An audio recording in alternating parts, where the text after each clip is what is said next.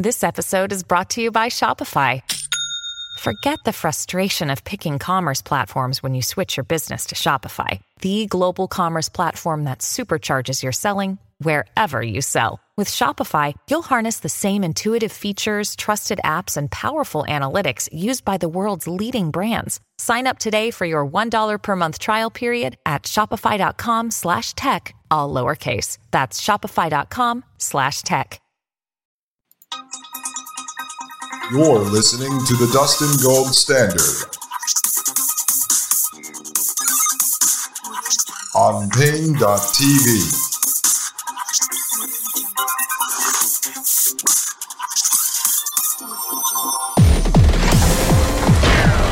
Ladies and gentlemen, welcome back to the Dustin Gold Standard right here on Pain.tv/gold. My name is Dustin Gold. And we are reviewing industrial society and its future. This paper written in 1995. And it explains a lot in regards to what is going on right now, today, in the present. And this will continue to be relevant going into the future. I try to keep most of my shows evergreen so you can go back and listen to them at any time you want. Let's go into paragraph 85. It says, in this section, we have explained how many people in modern society do satisfy their need for the power process to a greater or lesser extent. But we think that for the majority of people, the need for the power process is not fully satisfied. In the first place, those who have an insatiable drive for status or who get firmly hooked on a surrogate activity or who identify strongly enough with a movement or organization to satisfy their need for power in that way are exceptional personalities. Others are not fully satisfied with surrogate activities or by identification with an organization. In the second place, too much control is imposed by the system through explicit regulation or through socialization, which results in a deficiency of autonomy and in frustration due to the impossibility of attaining certain goals and the necessity of restraining too many impulses. So what the author is talking about there, folks, look at this. It says, in the second place, too much control is imposed by the system through explicit regulation or through socialization. And really what he's talking about is what we've been discussing here, okay? The regulation, the policies, the rules, the laws, all this tyranny really keep us strapped down to this system. Okay, and then through the socialization, which is really the social engineering. As we've talked about many times, technocracy, in part, is the science of social engineering. So they are engineering you into this society, this culture of technocracy. As I've explained several times, technocracy is a culture, and it's already here. And as he says, as the author says, this results in deficiency of autonomy, meaning that you aren't really going out and making your own choices. You are doing things in order to continue to conform to the system, which is why I said if you don't want to live within the system, you need to cut your leash. All right, you need to unleash yourself from the system and stop trying to live within the boundaries, the guidelines, the rules of this system. Maybe you need to look in the mirror and say to yourself, is this really the system that I want to live in? Is this really what I want to do? I mean, where did this idea get installed in my head? That I have to work, save money for my kids' college education, and send them off to college, and then continue to work, pay off my house, sell my house, retire to Disney World, and play golf. I mean, where did that all come from? Why were so many people chasing that same goal? Because it was implanted in your head. You were socially engineered into wanting those things. I mean, maybe you really do. Maybe that is your goal. If that is, then stick with it.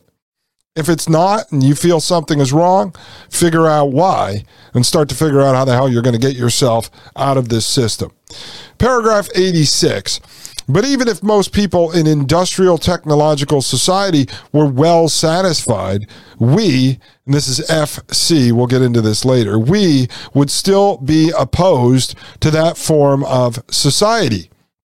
Because, among other reasons, we consider it demeaning to fulfill one's need for the power process through surrogate activities or through identification with an organization rather than through pursuit of real goals. Now, this is the author speaking here about the industrial technological society, which is technocracy. All right, that's just synonymous with technocracy. And he's talking about we, his organization, is opposed to this form of society. And he's saying because they find it to be demeaning, that one needs to fulfill their power process through these surrogate activities or through identification with a sports team. All right, now I think it's important that we try to educate people on this, on the psychology of why we are where we are. But I don't believe that it is our right to actually drag them out of the system. Again, if they find themselves okay with the system, then that's the way it's going to be. We have to move ourselves out of the system. And I know it's difficult because I've gone through this, especially over the last year as I've thought through this, how I'm going to move myself out of the system. And we're so locked into this idea that we have to continue to work hard, we have to spend more hours, we have to work 2 jobs, we have to have a side hustle in order to keep getting cash. And keep getting cash and more cash and more cash. But what are we doing with that cash? What's the purpose of having the cash? For me, if I can have enough cash to own this piece of land outright, then the majority of my time is going to go into farming that land and producing my food and doing things to upkeep with the property. I don't need as much cash anymore. I don't need to build a retirement portfolio worth $49 million. Who even knows if that's going to be there when we get there? With central bank digital currency coming, their ability to stop you from building wealth, who knows what's going to happen with that? Maybe with inflation, they just basically destroy all of the savings that you work so hard to get. Now, once you have the land and once you have enough revenue coming in that you can invest the money back into the land, to grow your vegetables, to breed cattle, whatever it may be, you need less cash.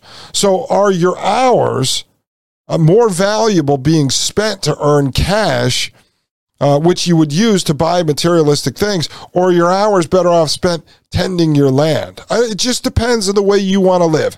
I'm just offering up some goals, some solutions of mine. And if you really want to escape this technocratic system or this industrial technological society, as the author puts it, there's really only so many ways you can go about doing it. All right, this next section is the motives of scientists. This is going to be very important. Paragraph 87, science and technology provide the most important examples of surrogate activities. Some scientists claim that they are motivated by curiosity or by a desire to benefit humanity. Have we not heard this over and over as we have been reviewing the modern technocrats and the modern day transhumanists? It's all to benefit humanity, right? All to benefit humanity. This is why they run Frankenstein experiments. They hack DNA. They do gene splicing. They put computer chips inside people's heads. All to benefit humanity. If not, it's about curiosity. Well, I'd like to know what would happen if we jammed an electrode inside someone's brain.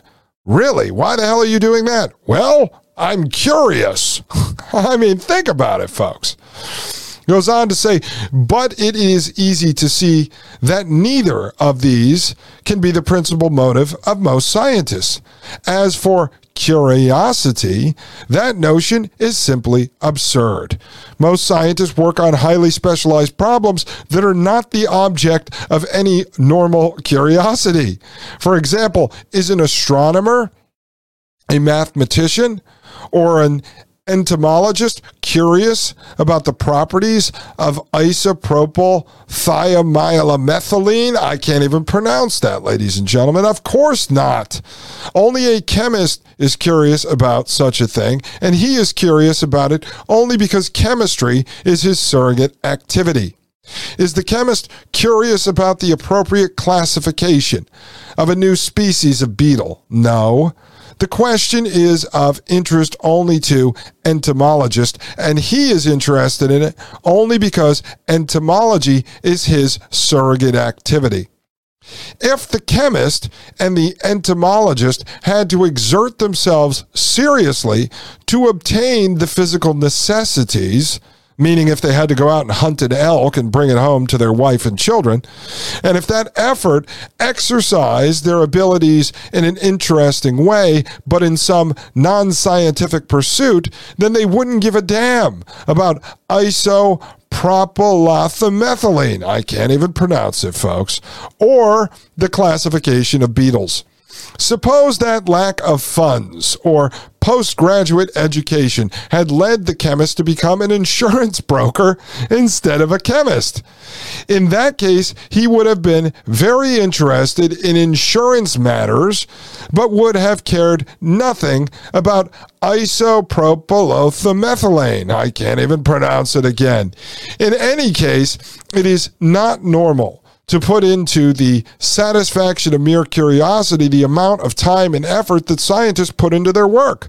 The curiosity explanation for the scientist's motive just doesn't stand up. Now, we're going to continue to go through this, but I want to point this out. I've thought about this stuff long and hard, ladies and gentlemen. If you took someone like, let's just take one of the modern day puppet Marvel supervillains, Bill Gates. Well, if Bill Gates was stuck living out on a teepee in the middle of the woods somewhere, and he had to go out and hunt and bring food back to his ex-wife, Melinda, he would not have orchestrated a COVID-land high school theater production, nor would he be meddling in the affairs of African health, nor would he be funding mRNA research or palling around with Jeffrey Epstein or doing any of these things we're to believe that he is actually in control of. And that's all questionable. He's really just a puppet in my eyes. No, he'd be worried about getting eaten by a bear. And a beta male like Bill Gates would probably have been eaten by a bear. And then we wouldn't have all the problems that we have today. So I've thought about this in great detail. I've dreamt about this stuff. All right. Sometimes I ask myself, are the scientists and the engineers really evil? Or do they really believe that they are helping humanity? Or they're really driven by the illusion of curiosity, and therefore, this is why they have built this technocracy we live in. This is why they continue to work on Frankenstein transhumanist experiments. And then we ended up in this because we moved ourselves so far away from what we're wired to actually do, to actually achieving the goals that you need to be to actually fulfill the true power process. I'm not sure. It's one of those questions where you look off into the sky and you ask yourself how far the universe goes, and you can sit there and just keep staring and you could never come up with an answer. Well, this is a similar type of question. Is this being orchestrated on purpose, or is a lot of this driven by the lack of the fulfillment of the true power process? I'll let you think on that, folks. Stare off into space and think about that question. I'll be right back. This is Dustin Gold with the Dustin Gold Standard right here on Paine.tv/gold. You're listening to the Dustin Gold Standard on Paine.tv. Join the discussion at Paine.tv/gold.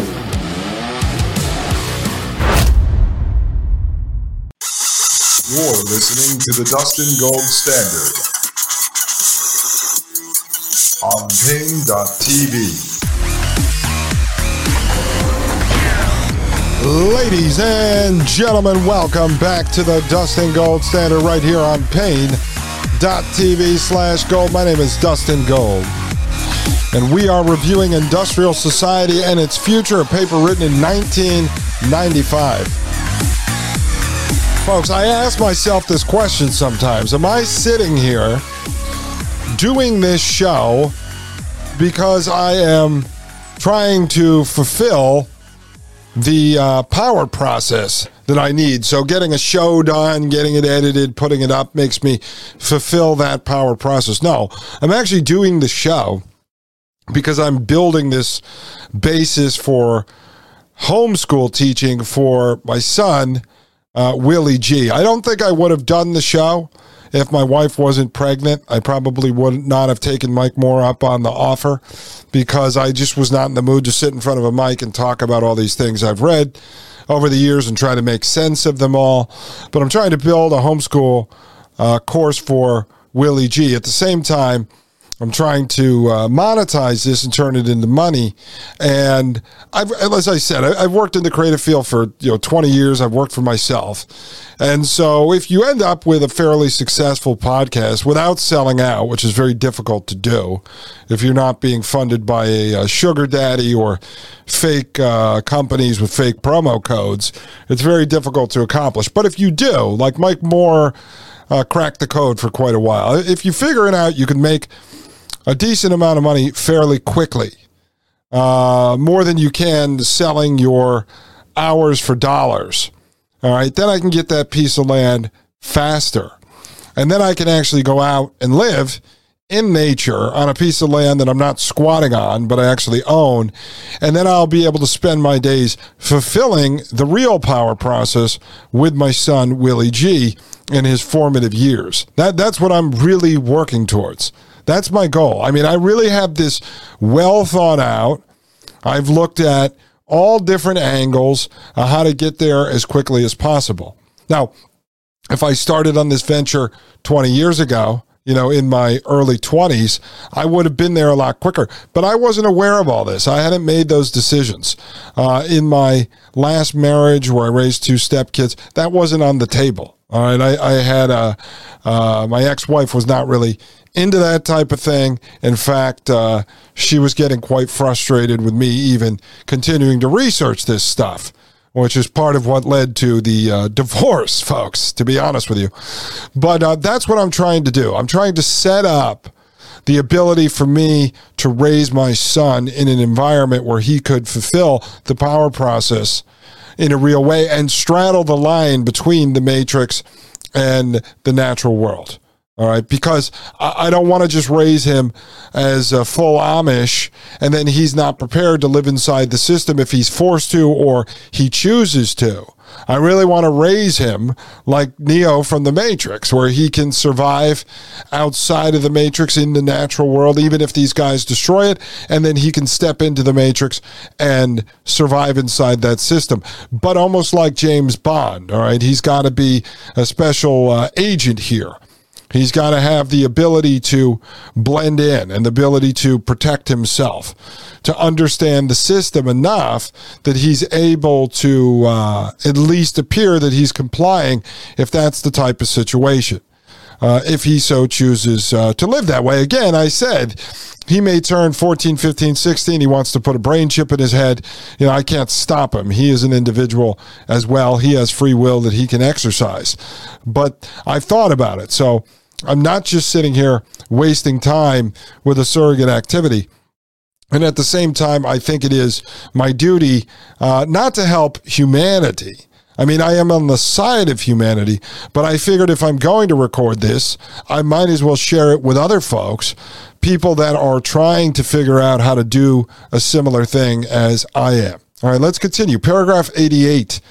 The benefit of humanity explanation. There we go, folks. The author's about to criticize me. The benefit of humanity explanation doesn't work any better. Some scientific work has no conceivable relation to the welfare of the human race. Most of archaeology or comparative linguistics, for example, Some other areas of science present obviously dangerous possibilities. Yet scientists in these areas are just as enthusiastic about their work as those who develop vaccines or study air pollution. Consider the case of Dr. Edward Teller, who had an obvious emotional involvement in promoting nuclear power plants. Did this involvement stem from a desire to benefit humanity? If so, then why didn't Dr. Teller get emotional about other humanitarian causes?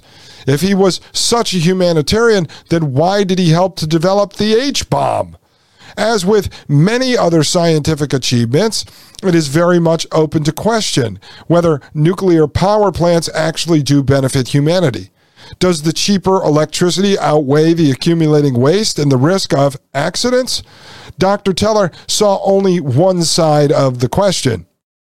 Clearly, his emotional involvement with nuclear power arose not from a desire to benefit humanity, but from a personal fulfillment he got from his work and from seeing it put to practical use. And you can look at that through the lens of any of these scientists, these Frankenstein doctors that we've reviewed right here on the Dustin Gold Standard, the military doctors running the cyborg soldier programs, folks like Dr. James Giordano or Dr. Charles Morgan that come out of the CIA, come out of the government, and they're running these experiments. People that are doing DNA splicing, DNA hacking, genetically modifying humans. Elon Musk working to put brain chips inside people's heads.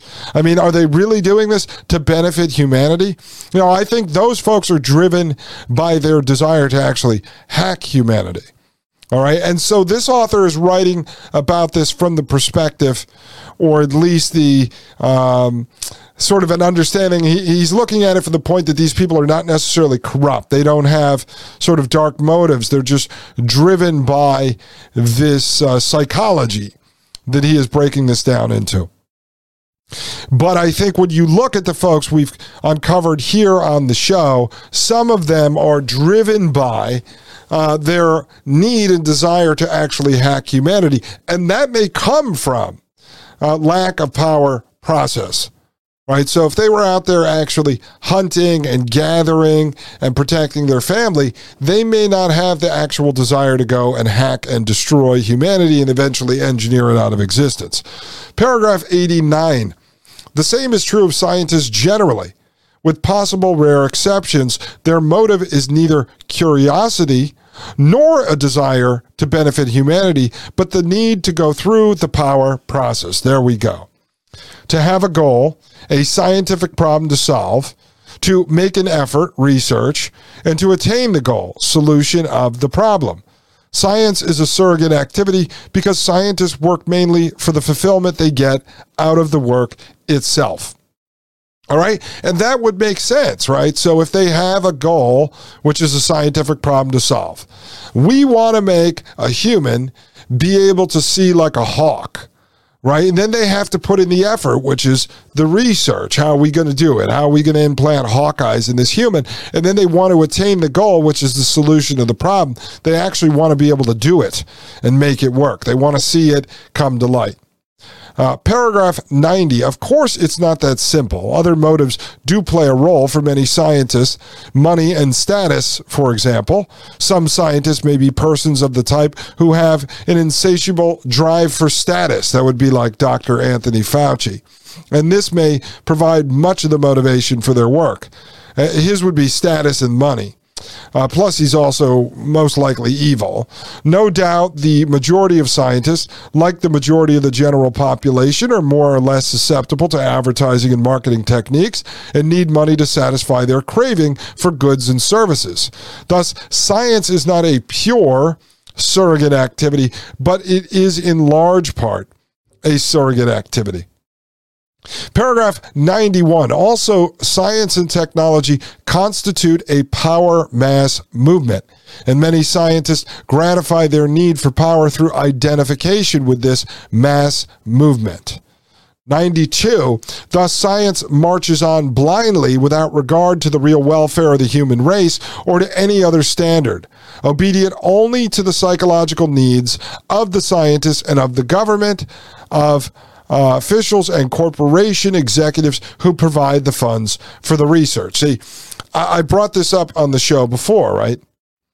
So you have these scientists and these crazy engineers, and they're funded by the state. You know, if they're working out of a university, they're funded through government contracts, as we can see with many of the Frankenstein doctors, right? If they're working inside corporations or with companies that are funded by people like Peter Thiel, all of these technocratic transhumanists, right? So the scientists are working for them in order to get the money. But they are driven by finding a problem and creating a solution. And as I said, if you let the scientists and engineers run wild, it will lead to the eventual destruction of humanity because they are never happy. There is always another problem. The scientists themselves actually work within their own problem, reaction, solution loop. They have a problem. They provoke a reaction from themselves, and then they develop a solution that creates more problems. They are in a problem, reaction, solution loop. It never ends, folks. We're going to enter a new section here called The Nature of Freedom. Paragraph 93, we are going to argue that industrial technological society, aka technocracy, cannot be reformed in such a way as to prevent it from progressively narrowing the sphere of human freedom. But because freedom is a word that can be interpreted in many ways, we must first make clear what kind of freedom we are concerned with. And this is important, and you may not agree with the author, but I've tried to bring this up on the show in the past. You have to start to define these terms you use. Legal Man at the Quash, the podcast The Quash, he talks about a lot of this stuff as Barnum statements, like saying restore the republic or restore America. What does that really mean? You have to define it. Donald Trump said, make America great again. We are going to make America great and stuff and things and everything again. Believe me, we're going to do it. What does make America great again mean? I've had lengthy conversations with Maria Albanese, co-host of the Thomas Paine podcast on Fridays, and as aware of all this stuff that she is, she has a vision in her head of what most people perceive Make America Great Again as. But it was never defined.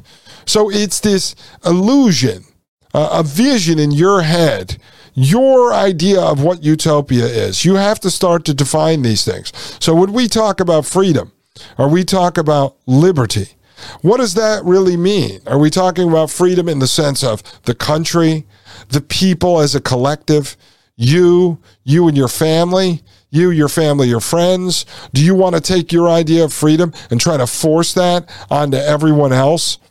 Is freedom for someone who identifies, and I don't buy into any of this, folks, but identifies as transgender, the ability to take hormones and mutilate their genitals through plastic surgery?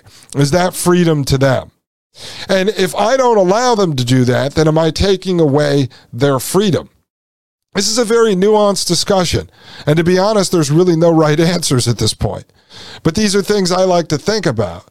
So when I talk about wanting freedom, what is true freedom? What does freedom mean to you? What is it that you're trying to achieve? Is freedom being free of the government, of the state? Well, if you're 65 and above and you're getting a Social Security check from the government, are you willing to truly free yourself from the government? Do you want the federal government to shut down tomorrow? Are you willing to give up the distribution of that Social Security check? You'd look at it as money coming back to you for money that you were forced to pay into the system for your entire working life. Okay, but true freedom to me is no government at all. I myself personally, and I've thought long and hard about this, I would be willing to give up everything. First off, I don't take anything from the government. The government only takes from me on April 15th. Or forces me to get licenses and forces me to go through courses and classes for certain things I want to do that I don't think I need to do. I can learn it for free on YouTube. But if you took away the government, that would also mean there would be no roads being built, not in the current sense.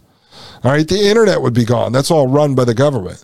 So if you took away the government, are you willing to live without all the things connected to the government? Because pretty much everything in your life right now is in a way controlled by, manipulated by the government.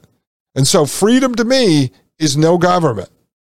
Am I willing to take the risk in my life to lose everything that the government has a hold of because it is this technocracy, this matrix that's all around us? Would I be willing to give all of that up for what I believe is actually true freedom? I'd be willing to roll the dice. I don't know about you, but I'd think about that over this short commercial break. I'll be right back. This is Dustin Gold with the Dustin Gold Standard right here on Paine.tv/gold. You're listening to the Dustin Gold Standard on Paine.tv. Join the discussion at Paine.tv/gold.